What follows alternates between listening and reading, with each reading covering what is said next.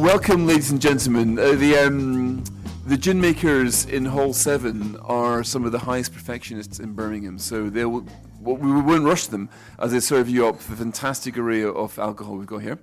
Thank you for joining us at this Spectator event sponsored by Palantir on can Britain fight tomorrow's wars. Except the fascinating thing about this is that tomorrow's wars are fast becoming today's wars.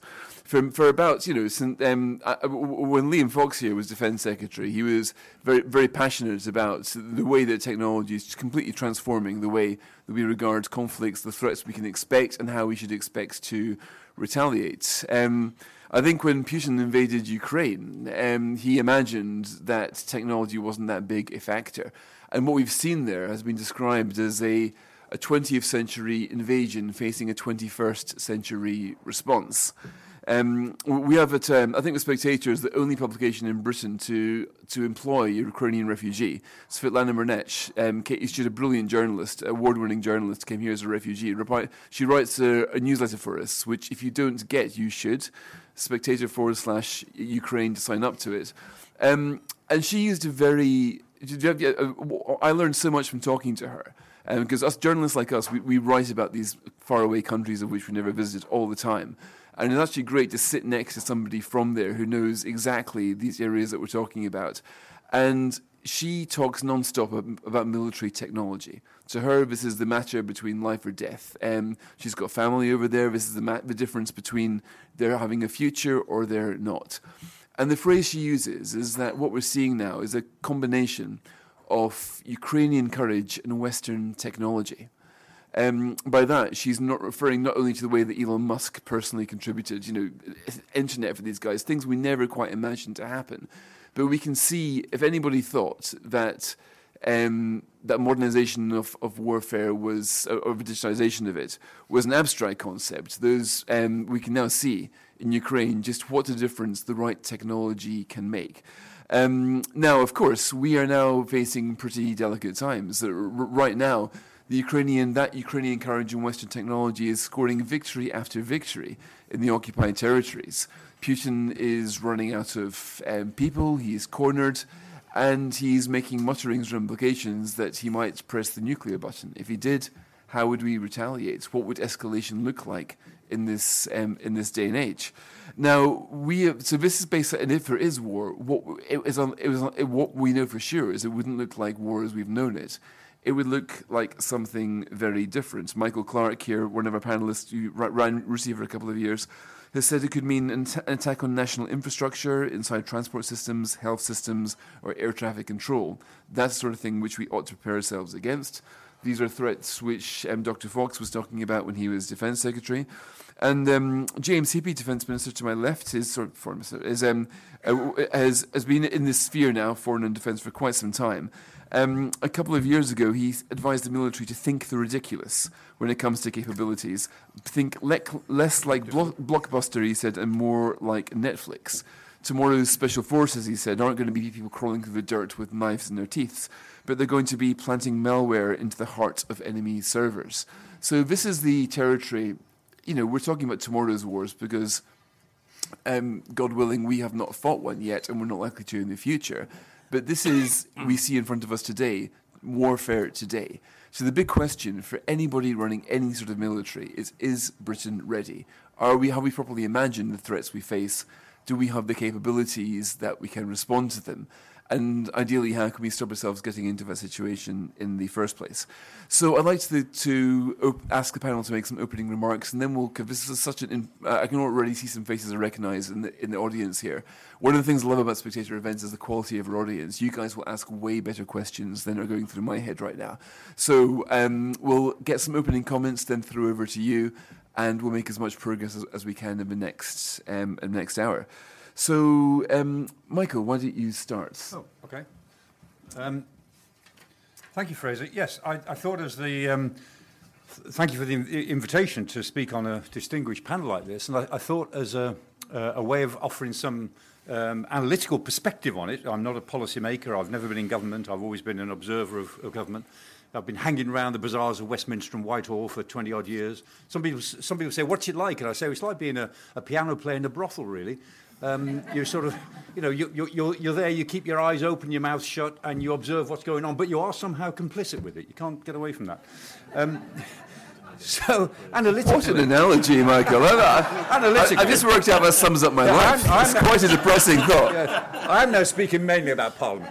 That was the Boris era, though. Those days have gone now, I have to tell you, right? We're all proper church-going, upright people now, Indeed. Anyway, sorry. Moving on, sorry. Yes, moving on. Analytically, I think there's a certain number of assumptions that we always make, pretty good ones, and there are some challenges to those assumptions. So just in brief, one assumption that we've always maintained is that we maintain full spectrum forces, the ability to do a bit of everything, even at very low numbers. And of course, that becomes a challenge when the numbers become absolute numbers, but get so low when you've only got 2 available aircraft, say, for AWACS, for airborne warning and control, instead of 20, or even 12, only 2 or 3, or whatever it is. So full spectrum forces. Second assumption we always make, and it's a good one, is that the United States forces are our model. That what the US is doing is probably what modern militaries will need to do because they are the trendsetter for all the pros and cons of the US military.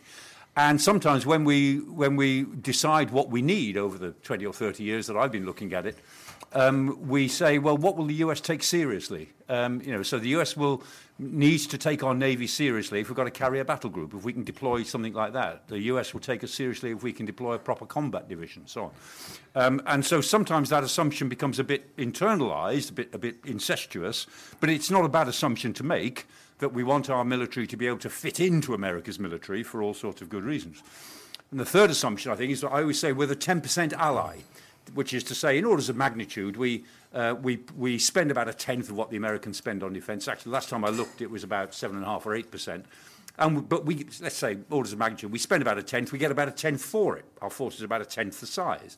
And we reckon that 1/10, if used properly, can give us some strategic leverage on what happens in situations that we're going to. It gives us some strategic say in the outcome. Well, sometimes it does and sometimes it doesn't. And many people would argue that in Iraq and Afghanistan, we played our part, we played it as well as we could, and we did it pretty well in tactical senses, but we didn't have much strategic input. That's an arguable point. And the fourth assumption, finally, is that is a more modern one, that we need to adjust, we need to get into the 2030s, but actually we've got time. That, yes, we know that it'll take time to adjust, it will take time to bring more systems on, but actually we've got until the end of this decade to get it right. And the force that most needs that time is the Army. The Air Force and the Navy recapitalised about 10 years ago, in effect. The Navy around the ships it worked out in 2008, 2010 it needed. The Air Force around the main strike fighters that they've got now and the other systems and the new Tempest coming on stream, we hope, is the 5th generation. So they know what they're looking at. The Army doesn't really know what it's going to look like because it was the last to recapitalise and it's got all the big questions still ahead of it. So those are the assumptions. They're not bad assumptions at all, but they're the erstwhile assumptions. But of course we're challenged by, one is, do we fall below the threshold of strategic credibility?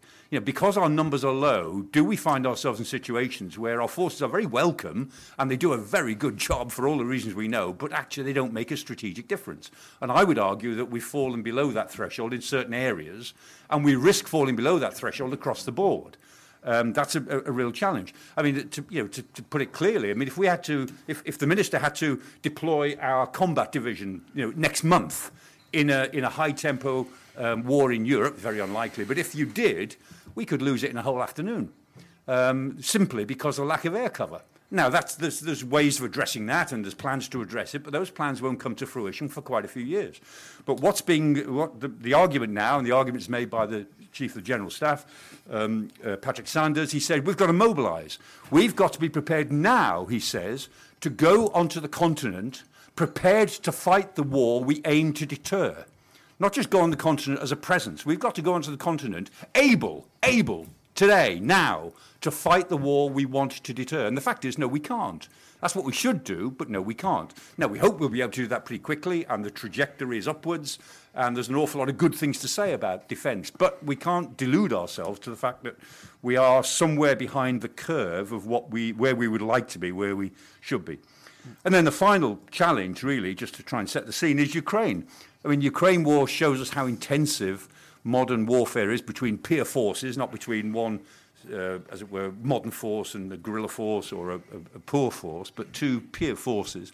Very intensive. I mean, the Russians are firing off, in some cases, 20,000 artillery shells a day. The Ukrainians are firing off 5,000 or 8,000 artillery shells a day.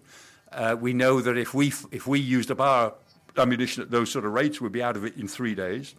The fact is, simple fact, and the fact is that the intensity is not surprising, but we didn't think we'd face that intensity in Europe for many years to come. But surprise, surprise, we're facing it now. And escalation is built into the crisis. As long as Putin won't back down, as long as he's made a strategic error of the most gross proportions in invading Ukraine in the first place, both those things are true, and he won't back down, escalation is built into this crisis, and we're seeing escalation in all sorts of ways, geographically, rhetorically, by various threats and so on. And in that escalation, we have to accept that we're now facing a generational struggle in Europe. I mean, this war will go on, or this struggle will go on for a long time. I suspect there'll be an unstable ceasefire maybe next year, followed by a resumption of war. And this is the second Russian-Ukrainian war. The first one was 2014. This is the second. My guess is there'll be a third and probably a fourth over the next 8 to 10 years. And this is a generational struggle based on this a Russian imperialism, a modern imperialism, that we now have to recognize and work with. It's not just Putin, it's the whole circle around Putin, it is the Russian elite and large sections of the Russian population. They may change that view, but that's the view they seem to have. And that restoration of some Russian imperial conquest or Russian imperial influence is a new fact of life. And we've got to take that on board, and our military has got to in the words of the Chief of the General Staff, we've got to mobilize. And at times of national economic distress, that's always difficult, but the commitment has been made, 3% of our GDP by 2030. That's should be worth about £150 billion. Where it's going to come from, who knows? We can talk about that in question and answer if you want.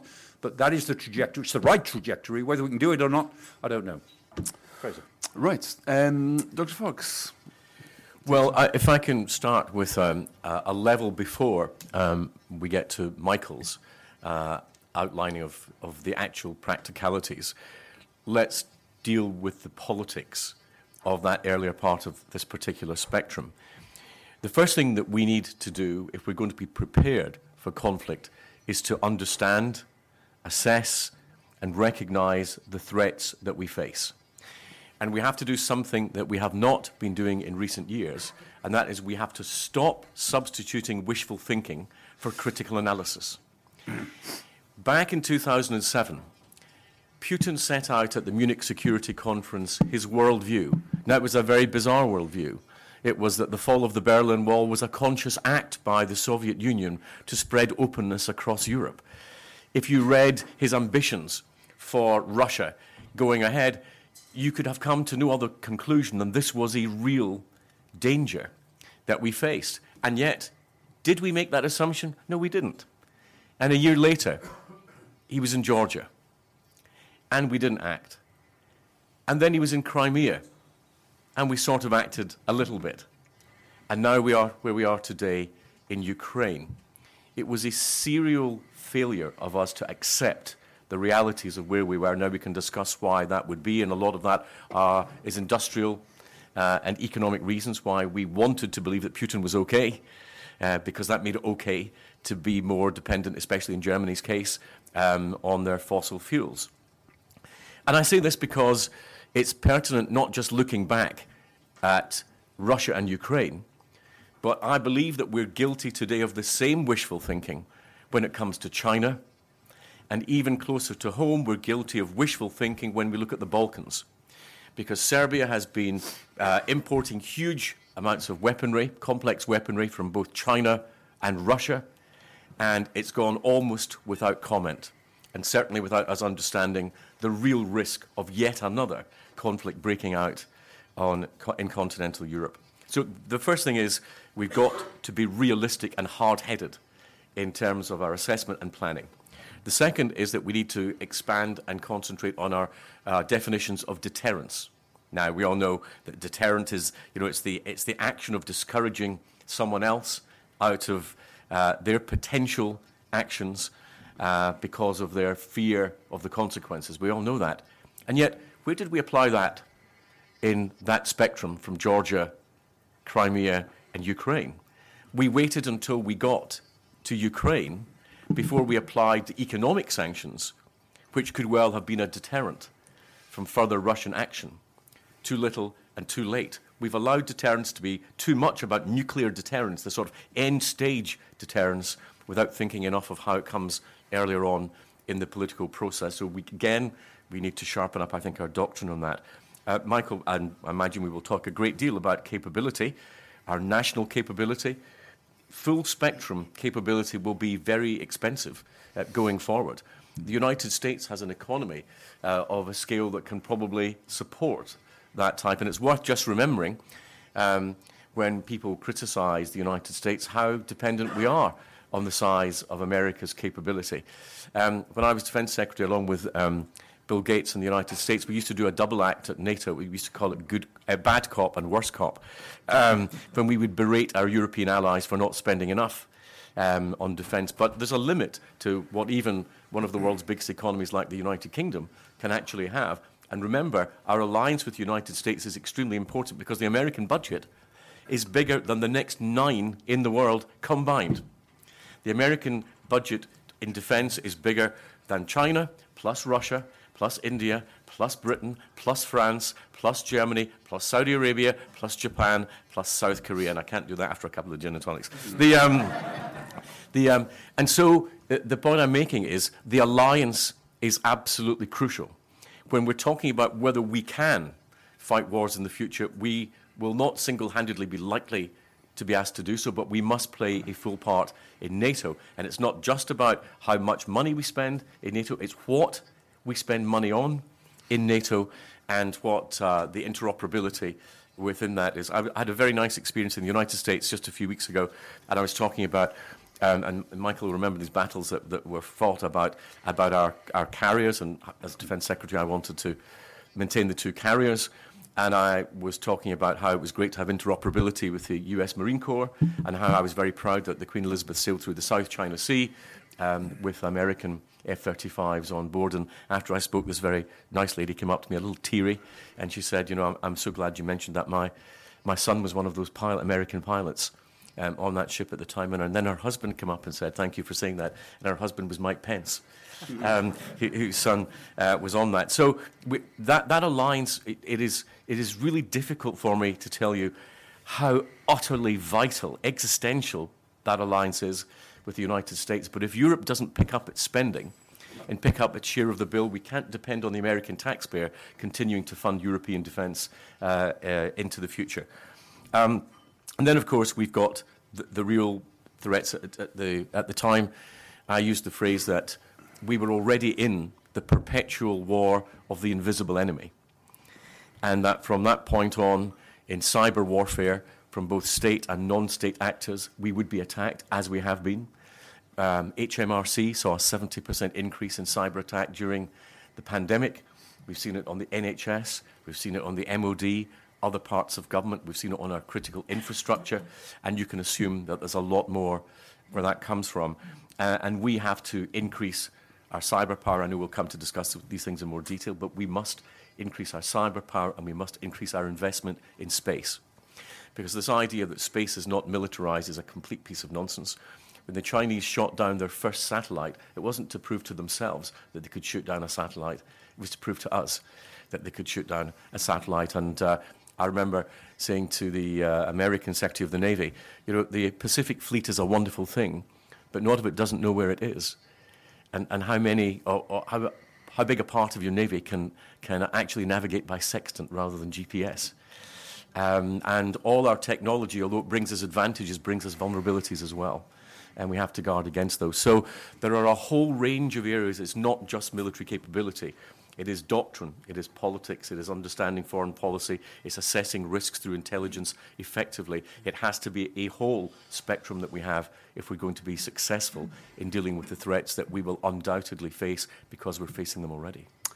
Thank you, Liam. On the and James, I remember when you were a couple of years ago, you were overseeing, I think you were the MOD Defence and Security Accelerator, and you were putting money into a smart ship talking about Liam's point there about ships not knowing where they are, and I think you said at the time that it was that the astonishing pace at which threats are evolving required basic big questions about how AI and automation can support the armed forces in day-to-day life. How is that looking now? Can you say a little bit more? Because you've been spending a good chunk of your political career looking at, it takes a long, long time to modernise the military. How are we doing and what are our chances? Okay. Thank you very much indeed for having me, and I will try to get to that. I just wanted to start by just answering the question, and I think the honest answer is ish. I think we've got a decent set of armed forces, and I think Michael has set out pretty accurately, actually, where the shortcomings are. There are a set of armed forces that have evolved to meet the challenges that we were seeking to address over the previous 20 years. And when we re-emerge into an age of state-on-state competition with military peers, we obviously need more, and that's why it is timely to increase defence spending. More of what is the big question, and that ties into the question you just asked, Fraser, and that I will get to. But I think for those of you in the room who have a hope that the Prime Minister's very generous offer to defence will immediately bring with it a huge growth in the sort of front-line fighting echelon of our armed forces, that is, Ben and I make a massive virtue of saying no, because the risk that has been taken for 20 years, because of the nature of the things that we've been doing, countering non-peer threats in very deliberate, established campaigns in Iraq and Afghanistan, has allowed us to contract out all of the logistics. It's meant that our ammunition consumption rates have been entirely predictable and stockpiles have had risk taken against them. So the first priority in the MOD in response to all of this new money becoming available is more stockpiles, more critical enablers, better logistics, better signalers, more medics, all of the things that you need in order to be able to operate in higher threat environments in a more dynamic way, more persistently, and in more places at once. There will be an argument for growing capability, but there'll also be an argument for transforming capability. And that's because the scope of the conflict, the competition that our nation faces is enormous. It's a breadth of domains. We've got pretty good Army, Navy, Air Force. But as Liam rightly says, without space control, you're in a lot of trouble.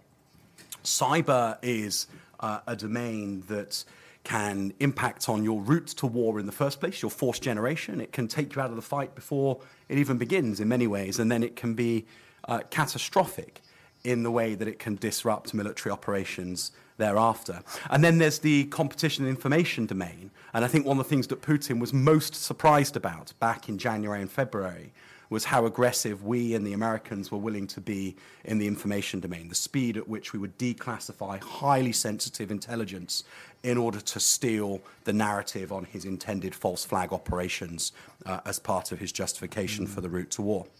Next, it's the breadth of and within that, if you see cyberspace information alongside land, sea and air, there's then a challenge about how you integrate. And that's where our sponsors have such an important role to play, and companies like them, because integrating across those domains is where you really bring to bear your technological advantage over your adversary. Mass v mass won't be what gives you the edge. It's the ability to integrate all domains to bring together, to synchronize military effect against your adversaries. Then there's the depth of the threat and its interconnectedness. We spent 20 years going after violent extremism, and I think the IR that we published a couple of years ago slightly made the mistake of thinking that violent extremism was over. Time to move on, get back to a hostile state threat. Well, actually, violent extremism is still there. It needs to be dealt with. Islamic State is on the march across Africa, and it is challenging the British interest in a number of places, and so it can't be ignored. Then there's the grey zone, which is a sort of space that isn't military necessarily, but it's there and it's sub-threshold. It's like blowing up pipelines in the Baltic Sea, whoever did that. And what does that mean, and how do you react to it? And then the other thing that is a concern is that when you look at a peer-on-peer threat, you look at it in quite a 2D way. You say, well, if you travel west from here, you get to the Pacific and into the South China Sea at a potential point of confrontation with China. If you travel east from here, you reach the NATO frontier and you reach a point of potential competition with Russia. And what that ignores is that right now, day in, day out, the Western interest is being competed for and challenged across the global South. China is seeking to gain influence in South Pacific islands because if you want to control the Pacific, having the islands is a really important part of doing that. Nothing's changed since 1943, 1944. And so competing for our influence in Tonga and Fiji and Samoa is every bit as important as having a fleet that is capable of fighting in the Pacific alongside the Americans. Similarly, in the Caribbean and across Africa. And then, and this is the sort of final point I'd make on the sort of breadth of things. There's the requirement for a breadth of government response. What we've been allowed to do since the end of the Cold War is to regard defence as quite a self-contained endeavour. The MOD will prosecute our campaigns against violent extremism. The MOD will make sure that we continue to be a good NATO ally. We will get nowhere, ladies and gentlemen, if the country assumes that this is only about the MOD. What the MOD is there to do is to generate and train forces for day one, night one of the war, and to sustain ourselves for long enough until it becomes an act of national endeavour and the nation's industry clicks in behind us. And so if we don't have that industrial capacity that can be called upon at time of war to sustain a war effort, we will fail. If we don't have resilience built into our critical national infrastructure and into our universities and companies that are developing sensitive IP, we will cede our technological advantage to our adversaries. If we don't have supply chains that are secure and access to the raw materials that make us sovereign, and then finally, if we have no concept of how we would do mass mobilization of the sort needed to go from a peacetime set of armed forces to a wartime set of armed forces, then we won't be ready to move fast enough when that time comes. That's not to say you need 1 million men and women under arms, but you have to at least, if you're going to be serious about having returned to an age of state-on-state competition with a peer adversary, you have to have some design for how in a reasonable time frame you would go from a set of peacetime armed forces to the sort of size of armed forces you would need in a moment of national endeavour. That all fits into a new NATO narrative, a reinvigorated NATO that recognises exactly, as Liam said, that deterrence is not just around the absolute deterrent of a nuclear capability. It is about demonstrating your ability to get to somewhere quicker and in more meaningful mass and with greater technology than your adversary. And NATO, reinvigorated from what's happened in Ukraine over the last 9 months, has really closed with that in a way that I think is quite exciting. But NATO is not the only thing that matters now. The US have been clear with us again and again and again that they do not want the UK and France simply to hold the Euro-Atlantic to free up the US to go to the Pacific. They want their allies in the Pacific too, and so we must be ready to do that. Fraser, you asked me very specifically about AI and automation. I suspect to tee up Palantir, so I'll finish with it so that you're good to go. If there are people in the room who are nostalgic for the armed forces of yesteryear, who think that British hard power will be best achieved by being able to look out the window and see dozens of destroyers and hundreds of tanks and hundreds of fighter jets, I just say to you that I don't think that that is where the edge comes. Undoubtedly, we're going to need mass, but mass might look very different in the future to what it looked like in the past. It might be that you have lots of manned-unmanned pairing where you have a mother platform, if you like, and then lots of automated stuff all around it. And then because that allows you to hide within that mass. The big catchphrase in the modern battle space is hide to survive, and if you're found, you're dead. So actually being able to hide the platforms that matter in amongst lots of platforms that are disposable presents your adversary with a real challenge. but controlling a battle space of that complexity with hundreds and hundreds of uncrewed systems alongside crewed systems requires a data crunching ability that is absolutely beyond your imagination. And that's where I go back to that point earlier on, that I think that it's all about bringing to bear technological advantage, your ability to see through the fog of war, which is no longer a thing around sort of radios and whatever else. The fog of war is now created by an overwhelming amount of data, and being able to see through all of that, to have a really good battle picture, and to be able to act more quickly than your adversary. Right. Well, on the point of the fog of data, then, I'd like to bring in our Louis Mosley, who runs Palantir UK and is buying the drinks this evening. So thank you for the gin, Louis. And you've recently, you were in Ukraine recently, weren't you? You met one of Zelensky's advisors on this. Yes. I've been several times over the past kind of 6 months, but met with the president back in May. Mm-hmm. And I think, as everyone has mentioned, I think to start maybe with the capability question, what are the lessons we can draw from what we've seen in Ukraine? I think everyone would accept they've been remarkably successful with, on the face of it, very little conventional capability. Why is that? What is it that we can learn for British Armed Forces?